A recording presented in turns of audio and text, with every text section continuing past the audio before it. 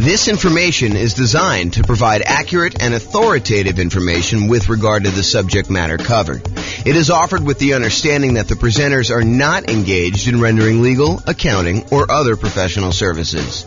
If legal advice or other expert advice is required, the services of a competent professional should be sought. Welcome to the Oakland Real Estate Investing and Real Estate Financial Planning Podcast. Learn all about investing in real estate in Oakland, California, with a combination of real estate financial planning and modeling with numbers specific to Oakland. Plus syndicated, more generalized recordings of live and pre-recorded real estate investing classes. Not all of them specific to Oakland. Be sure to stay tuned after the podcast for a message from our sponsors. Well, good morning and welcome, everyone. I am your host, James Orr, and today we have a really cool class, a class that I don't actually teach this particular topic that much. Today we're going to go over refinancing rental property tips. So this is the class about all the different ways to refinance your rental property and some tips and information about doing that process. You'll want to definitely check with your lender to get the most up-to-date version of this when you go to do your refinance. But this is intended to give you sort of like a strategizing overview so that you can understand like the process, understand the different options for refinancing, understanding some of the pros and cons and what it does, and then understand sort of like the basic idea of loan-to-value limitations for being able to do these different types of refis. But when you're about to do this, you can't go to them and say, hey, on May 4th, 2023, James taught a class and he told me that this was the rule. And so this must be the rule. I must go ahead and have you use this rule. That's not how this works. You got to ask your lender and find out what the then current rules are and regulations and how you do it and costs and limitations and all that other stuff. So let's jump right into refinancing rental property tips and we will kind of go over this. So there are, in my mind, 4 different types of refinancing. And the ones that you probably are most familiar with is the concept of a cash out refinance where you're pulling money out of the deal, or a rate and term refinance where you are refinancing the loan because interest rates have dropped, but you're not trying to pull any money out, maybe just the tiniest bit, but you're not trying to pull any money out and you're trying to either extend the term of the loan. Maybe you've paid off the loan over 12 years, you have 18 years left on a 30-year loan, and by doing a rate and term refinance, you could reset that clock all the way back out to 30, which would significantly lower your payment. And in a lot of cases, you do that because the interest rates have gone down and you want to get a lower payment for those 2 reasons. Number 1, the interest rate has dropped and so your payment's going to be lower. And number 2, you've extended the term out again on a now lower balance, and so that lowers the payment too. So the 2 that you're probably most familiar with is this idea of cash out refinance, and then also the rate and term refinance. You're refinancing the rate of the loan and the term of the loan, the length of the loan, okay? Now, there's 2 other ones that you may not be as familiar with. The cash in refinance. Sometimes when we go to refinance a property, we will actually put money into the deal in order to achieve a certain result that we're looking to do, okay? And similarly, recasting a loan. Sometimes we want to pay a lump sum in order to have the lender recalculate the payment for the same target payoff date, okay? So if you think about this, what is recasting? Recasting is you have a loan and all of a sudden you come into some money. You come into $50,000 and you're like, whoa, I got this $50,000. I owe $250,000 on this loan. Why don't I go to the bank and say, hey, I'd like to make this $50,000 payment on this loan? What does that actually do for you? If you go to the lender and you tell them, hey, look, I want to make a $50,000 payment on the loan, what does that do? What it does is it moves the date that you will pay off the loan in. Instead of you actually reducing your monthly payment and improving cash flow, all it does is it determines how much faster you will end up paying off the loan.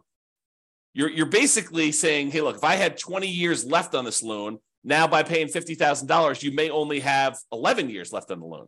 It may be a significant decrease in the time you have left on the loan because you're still making the same monthly payment. But what if you wanted to go to the lender and say, hey, lender, I'll tell you what, I have $50,000. I would like to make a one-time lump sum payment on the loan. But what I'd like you to do, instead of changing the term of my loan and when it gets paid off, I still want it to be paid off in 20 years in this example. But what I do want you to do is I want you to improve my cash flow now. So I want you to reduce the payment such that it still pays off 20 years from now. Don't change my interest rate, but go ahead and just recalculate my payment based on this $50,000 lump sum. And the lender will be like, okay, for a fee of whatever it is, $500, we will go ahead and rewrite your loan. And not all of them will do this, by the way. It's only certain lenders. But we will go ahead and rewrite your loan and reduce your balance by $50,000 by you paying us $50,000. And we will reduce your monthly payment by that. Interest rate stays the same. The date you're going to end up paying the loan stays the same, but your monthly payment goes down. Okay? And that's because you paid down some principal. So that's what recasting is. Recasting is your ability to improve cash flow by going to the lender with a lump sum and having them reduce it. And there's usually a cost to doing it. It's not free. So if you go and you do that, realize that you're going to pay a fee to do it. So it has to be a big enough additional payment for you to actually get it reduced. Okay. Now, the other options, the cash out refinance, what you're doing with that is you're saying, look, lender, I want to go ahead and do a brand new loan with you. I want to borrow up to a certain loan to value. We'll go over those here in a second. And I want to borrow my own equity. I want to pull cash out and I will pay you interest for having access to my own equity. It does change the interest rate. So if you had a really great interest rate, doing a cash out refinance could hurt you. It could end up being more negative cash flow or a higher monthly payment by changing the interest rate from the low one you used to have to now doing a cash out refinance, and it raises the interest rate. And there's usually a small premium on the interest rate for doing cash out refinance. There's a small penalty, small risk premium that the lender wants to charge you in order to do a cash out refinance. The alternative to doing a cash out refinance, when you have a really good underlying loan on the property, you have a really good loan on the property at this low interest rate that you got, 2 or 3 or 4 or 5 years ago, is you can go and get a home equity line of credit on an investment property, and you could pull cash out, leave the existing loan in place, and have that second mortgage, the home equity line of credit, in second position, in order to have, a way to access the equity in the property. And you'll have a higher interest rate on that second mortgage, and it'll probably be variable in a lot of cases. And so you'll be able to do that, but you won't get rid of that really nice first mortgage you have on the property with a low interest rate. Okay. Now, that's the cash out refinance. What about a cash in refinance? Well, let's say you bought a nomad property and you had 5% down, and you bought that property, and you were living in the property for a while, and you decided, hey, this is a good deal, but I want to move out of the property, and you move into something else. Now you've the property value has gone up a little bit. You paid down the loan a little bit, and let's say you owe, I don't know, like you owe 82% of the value of the property now. You started off with 5% down, and now it's increased so that you have 18% equity, 82% loan to value. Well, let's say you wanted to do a refinance because the interest rates have changed, and you'd like to be able to change the interest rate on your loan. They've improved enough where you want to go and do this, but you're not quite at 20% PMI. You're not quite at 20% loan to value, and if you're less than 20% loan to value, you may have private mortgage insurance in your property. And so you may choose to voluntarily put more money into the deal, put cash in when you refinance in order to get a more appropriate loan to value, a slightly better interest rate, and maybe even eliminate PMI. Another example is, let's say you have 23% equity in the property. And if you put 2% more down, you get over the threshold of being at 75% loan to value or 25% down, which improves the interest rate you're going to get on the loan. So not only are you borrowing less because you put 2% more in, but also your interest rate has improved, because going from that 23% equity position to 25% equity position gets you over a threshold where the interest rate actually improves on that loan. And so you do that. And so that's an example of cash in refinance, and why in some cases, even though a lot of times we're trying to optimize the minimal amount of money we have in a deal, sometimes we will voluntarily put more into a deal because it is advantageous for us to do so in certain situations. So you need to really take that into account. Okay. So we talked about cash out refinances where you pull out money. interest rate changes, you're kind of borrowing your own equity, you're starting to make interest payments on the equity that you have. Cash in refinance, you're adding money when you do a rate and term, not rate and term, you're adding money when you do I guess it is a rate and term, but you're adding money when you go ahead and refinance the loan. You're changing the interest rate, you're changing the term of the loan. Sometimes that improves your loan to value. Sometimes it gives you a better interest rate. Sometimes it gets rid of PMI if you were less than 20%, kind of have an equity in the property. And then your rate and term refinance, where you refinance, you change the mortgage interest rate and you change or reset the term of the loan. You do not pull money out except a very small amount sometimes. There's usually an amount that a lender says, hey, look, as long as it's under $1,000 or $2,000 is the one I hear probably most common. As long as it's under $2,000, you're getting some cash back, that's fine. But if it's more than $2,000, that's considered cash out refinance, and it's not considered a rate and term refinance, okay? So you can pull a little tiny bit of money out, so you're not having to do that when you're doing the rate and term. And then finally, that idea of recasting, where you pay a lump sum in to have the lender recalculate your payment for the same target payoff date. The interest rate tends to stay the same for this. Okay, so those are the 4 types of refinancing that we covered. When you do a refinance, it is very likely that they will require a new appraisal. And I think that is an increased likelihood for cash out refinancing. Now, we've seen a movement lately where lenders are moving toward not requiring some appraisals in some very specific situations. Definitely want to contact your lender and find out what the then current rules are. But we are seeing a movement toward not having to do new appraisals. Doing some type of like desktop underwriting where they check the value using some of their automatic valuation modeling, AVM type models where they're doing that. Or maybe if you had a certain amount of equity in the property, they don't even need to do an appraisal at all. So be aware that may be the case, but plan for it. Plan that there's probably going to be an appraisal cost unless you talk to your lender and your lender says, nope, not going to be an appraisal for you. Okay. If you do cash out refinance, I think that the odds of you having to do a new appraisal is going to be higher. Okay. Now, most refinances allow you to refi in the closing costs for getting the new loan. In some cases, the appraisal costs of getting the new loan. And in some cases also, a certain limited amount of buying down the interest rate to be rolled in. So you could go and say, hey, look, I want to go do this refinance on the property. I've got a bunch of equity in it. I want to roll in the closing costs, so that'll get added to your loan balance. I want to roll in the cost of the appraisal, so that'll get rolled into your loan balance. And because interest rates are low right now, and I'm going to have this loan forever because I'm not going to refinance again, I want to buy down my interest rate so that I can get improved cash flow. And you could roll in the buy down as well. And there may be restrictions on this, so go check with your lender. But that is my understanding that a lot of these can be rolled in up to a certain amount. Now, you may not be able to refinance with conventional financing options once you get above the loan limit. So once you get, for example, 10 loans, 10 conventional Fannie Mae, Freddie Mac loans, FHA loans, USDA loans, VA loans, once you get 10 of those on your credit report, on your tax return, and there may be some weird exceptions where if you and your spouse have totally separate tax returns, have totally separate properties that you own independently, where you can actually get 10 in your name and your social security number, and she can get, or he, whatever it is, can get 10 more on their social security number and their tax return, as long as you are doing separate tax returns and they're on separate social security numbers and you're not deeding them to each other and being on title. But check with your lender about what this limitation is. But once you get above that 10, you may not be able to easily do any type of refinancing, even rate and term refinancing, until you get down below 10.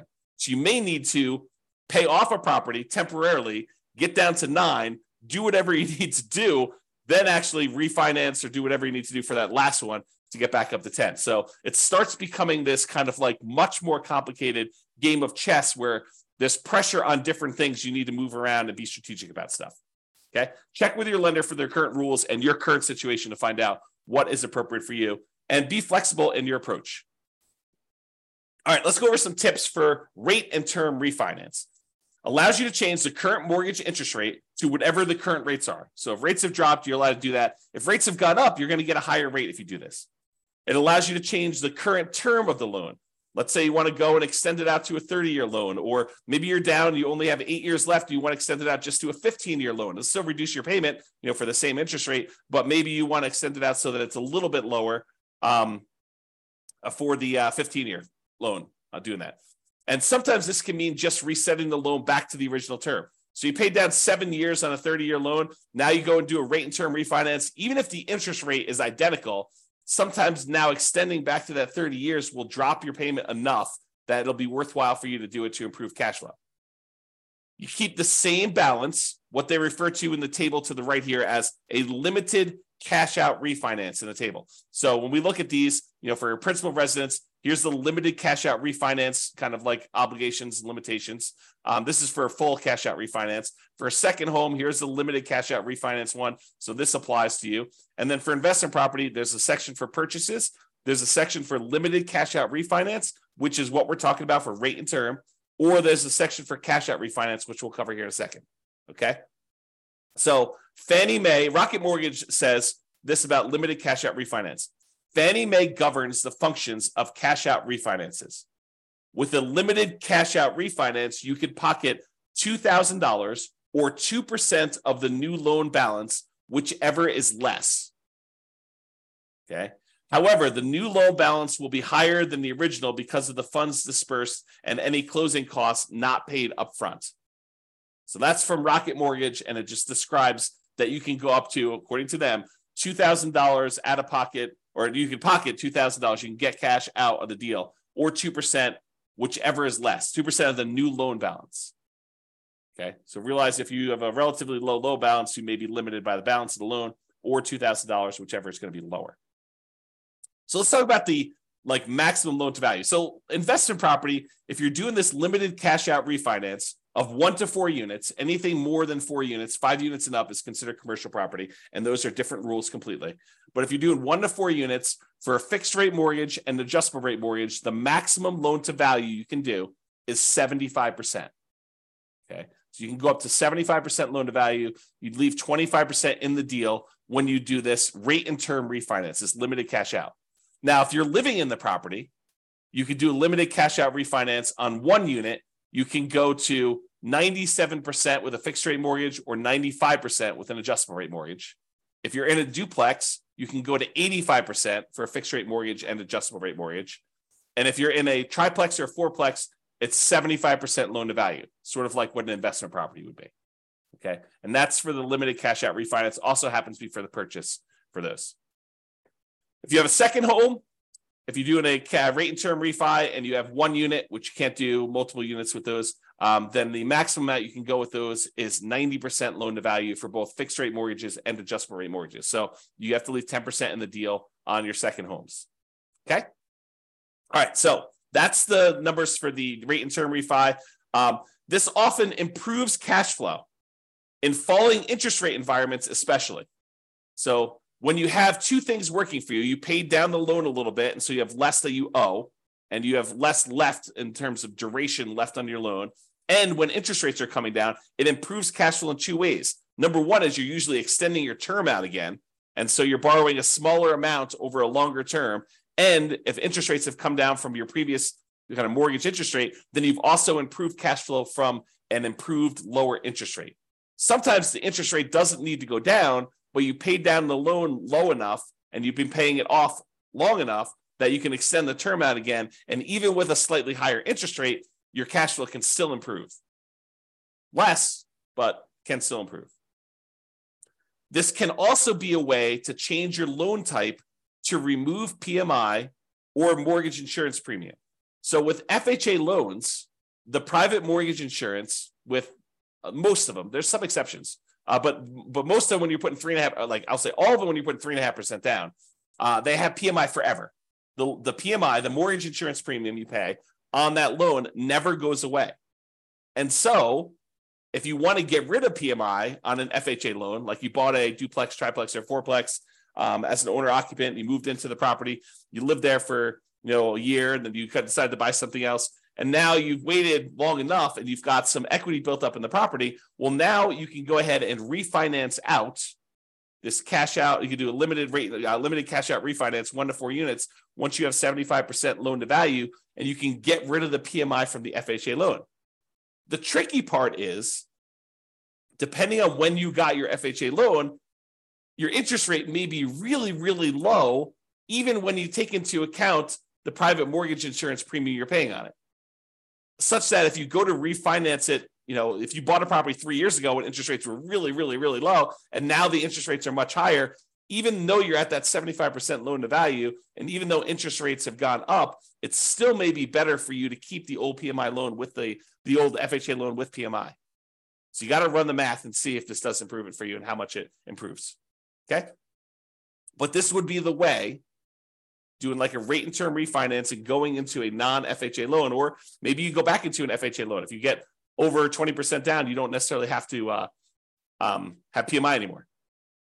Okay, so go do the math, figure it out. But this is how you get rid of that PMI on FHA loans to get it out of it, is do the rate and term refi.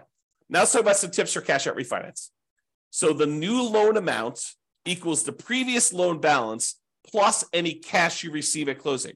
So you're increasing how much you owe on the property by whatever you decide to take out. So that means that you're borrowing more, which typically means your payment's going up, unless the interest rate has come down so much and you've extended the term so much that the payment is lower. Now, borrowed money that you pull out of a loan is not typically taxable, but talk to your CPA if you plan to use the money for additional investing, because there are rules about where that gets applied.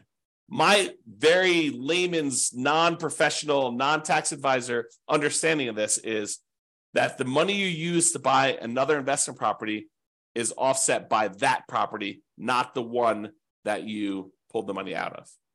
But go talk to your CPA to get clarification on that, because I am not sure, and I am not a professional, and I'm not giving you tax advice because I'm not qualified to give you tax advice. I don't even do my own taxes. Okay, so go talk to your own CPA and make sure you got that down. All right, so let's talk about the maximum loan to value you can do now for cash out refinances when you're pulling money out. So if you were going to try to pull cash out of a property that you're living in, with one unit, you can go up to 80% loan to value for fixed rate mortgages and adjustable rate mortgages. So if you're living in a single family home, a condo or a townhome, and if you've got one unit, you can actually go up to 80% loan to value. If you're in a duplex, triplex, or fourplex, 2 to 4 units. Remember, 5 units and above is commercial. It's a totally different deal. You can go up to 75% loan to value. So a little bit more conservative. They will only allow you to go up to 75% loan to value. You have to keep 25% equity in the deal if you're going to do a cash out refinance. And those numbers are different than when you do the rate and term. Okay. Second homes, when you're doing a cash out refinance, it's still 75% loan to value. Okay. You have to be 75% loan to value to do cash out for those. Then if you're doing investment property, you're doing a cash out refinance with one unit, a single family home, condo or townhome, with one unit, it's 75% loan to value. If you're talking about a duplex, triplex, or fourplex, and you want to pull cash out of that, they only allow you to go to 70% loan to value. So even more conservative. They want you to keep 30% equity in the deal when you do this. So really, to kind of summarize it, you're probably 75% loan to value, no matter what you're doing, unless you're doing a single family home where you're living in the property, then you can go to 80%. Or when you're doing your 2 units, 3 units, or 4 units, triplex, duplex, triplex, or fourplex with an investment property, it's more conservative. It's 70% loan to value. Okay. Now, this type of idea, this idea of doing, cash out refinance, although you can do sort of rate and term if you borrow the money in order to buy the property and the repairs when you do your burst strategy. But most often when you're trying to do the burst strategy, a lot of times you're doing this cash out refinance model where you're pulling money out of the deal. And the ideal is to pull all of your money out of the deal and and so you have the money and you could use it to do other deals in the future. But the idea is to try to get all of your money out. And there is usually a delay. Most lenders now are requiring seasoning of the property for up to 12 months in order to do this. Now, there may be a kind of like, a custom lender, a lender that has a very specific program. They will allow you to do a rate and term refinance or cash out refinance with less than 12 months. there's probably going to be a small premium on rate. And then maybe they tell you, look, you do this loan, but then, a year later, you go ahead and do a traditional, rate and term refinance into a, conventional Fannie Mae, Freddie Mac sort of product where you get out of their loan. And so it may even be some type of, a balloon payment where, there's a 3-year balloon on it or a 2-year balloon on it. You got to go talk to these. And I'm just making this up. I don't know of any that are doing this, but what tends to happen is you find a need in the marketplace and these kind of custom lenders come in and they fill the hole with a custom loan product. And they kind of cater to a certain need that they're seeing in the marketplace. And they a lot of times charge a small premium for that. And they get their premium. Being able to cater to those guys. So if you want to do this with more traditional Fannie Mae, Freddie Mac, definitely talk to your normal mortgage broker and find out what the rules are. If you want to try to find one of these more alternative ones, you're more likely to find those guys advertising to like a real estate investor club or group.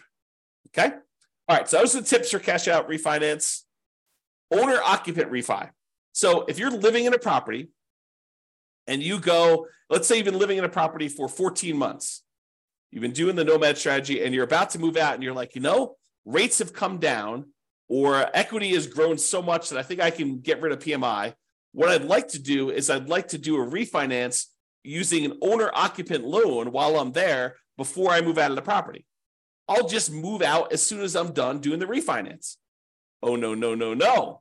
When you go and you do an owner occupant refi, in most cases, the lender is going to require that you sign another piece of paper that says, I will remain in the property for another year. And if you don't do that, it's called loan fraud. This could be a version of like equity stripping, where you have a bunch of equity in a property as an owner occupant. You do a refi, you max out the loan you can get on it. You pull all of the equity out of the property. Then you kind of like leave the property. Maybe you keep it. Maybe you just abandon it. And you kind of say, look, this was cheaper than paying a real estate agent. I only have to leave 5% in the deal. Look at the numbers there for doing a, limited cash out refinance, or I guess your cash out refinance will be higher, but you could do a limited cash out refinance and get up to 95% and just abandon the property. I don't know. Anyway, I digress. So you cannot just go ahead and do a refi and then immediately move out. Now, if you want to try to do that, talk to the lender and see if the lender will, if they have a loan program or if they're going to require you to stay in the property for another year. Some of them may not. But that's what I've seen. I've seen that they require you to stay in the property for another year. So check with your lender if you plan to refi and then move out before a year is up. They may have rules about that. If you're being transferred for work or there's some type of significant life event, I think there are some exceptions. You and your wife, you and your spouse get married.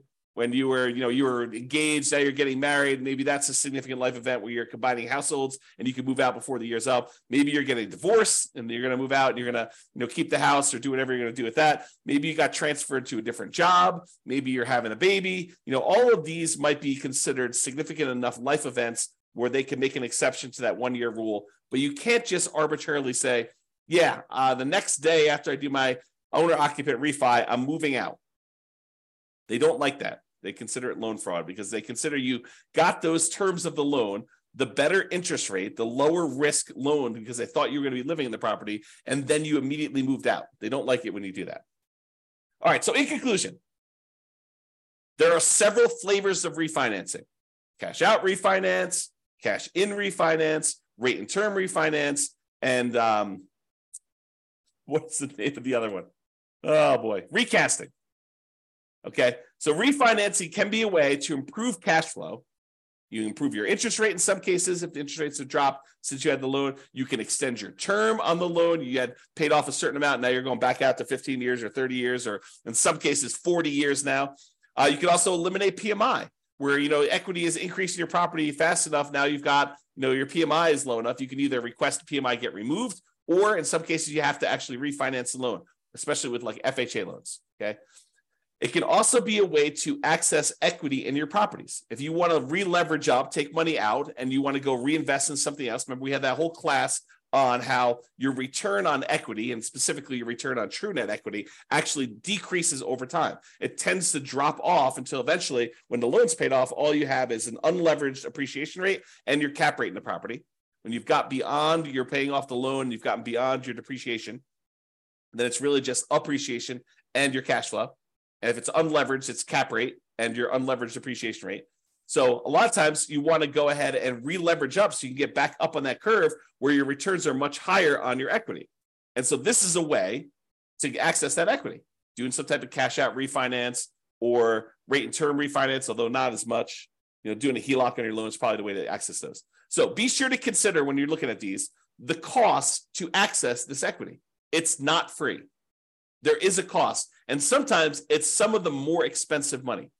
As you see on the World's Greatest Real Estate Deal Analysis spreadsheet, I have a whole section on there. One of the 9 charts on that dashboard is about your like how much equity you have and what the cost is to access that equity.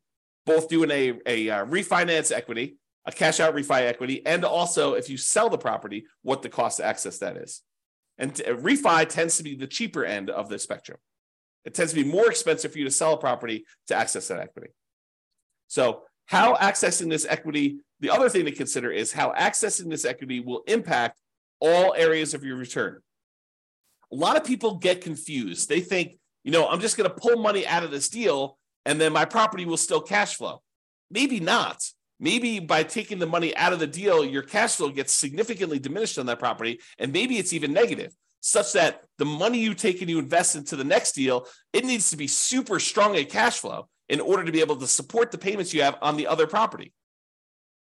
So you want to really look at this. You want to look at those kind of like return quadrants we have, and you want to look at the return quadrants and how it changes the property you still have, the one you're doing the refi on, and also the property you're acquiring with that money, and make sure that they support each other. Or if they don't support each other, you're okay with that, right? Like you could be okay having negative cash flow if you decide to re-leverage up because you think the overall return in your portfolio is going to help you get to financial independence. It's not a property you intend to have where it's going to cash flow massively. You're really doing this to capture great appreciation, some debt pay down, some tax benefits, and you're okay feeding the property, having some deferred down payment while you're doing that. And there will likely be, this topic specifically will likely be an entire separate series of classes in the future.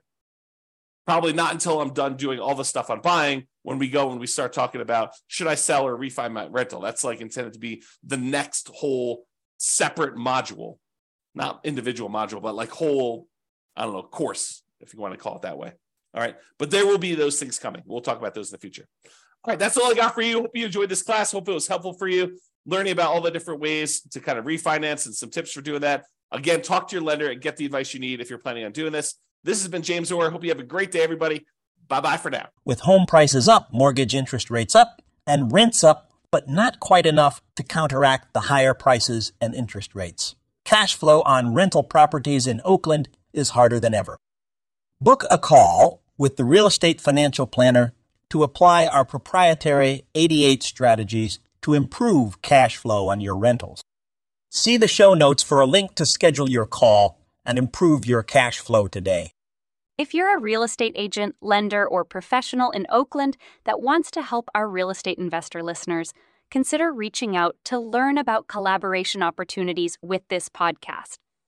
We'd love to add more value to our listeners by having you assist our investors buy, sell, and finance their real estate investments. See the show notes to schedule a call to discuss collaboration opportunities.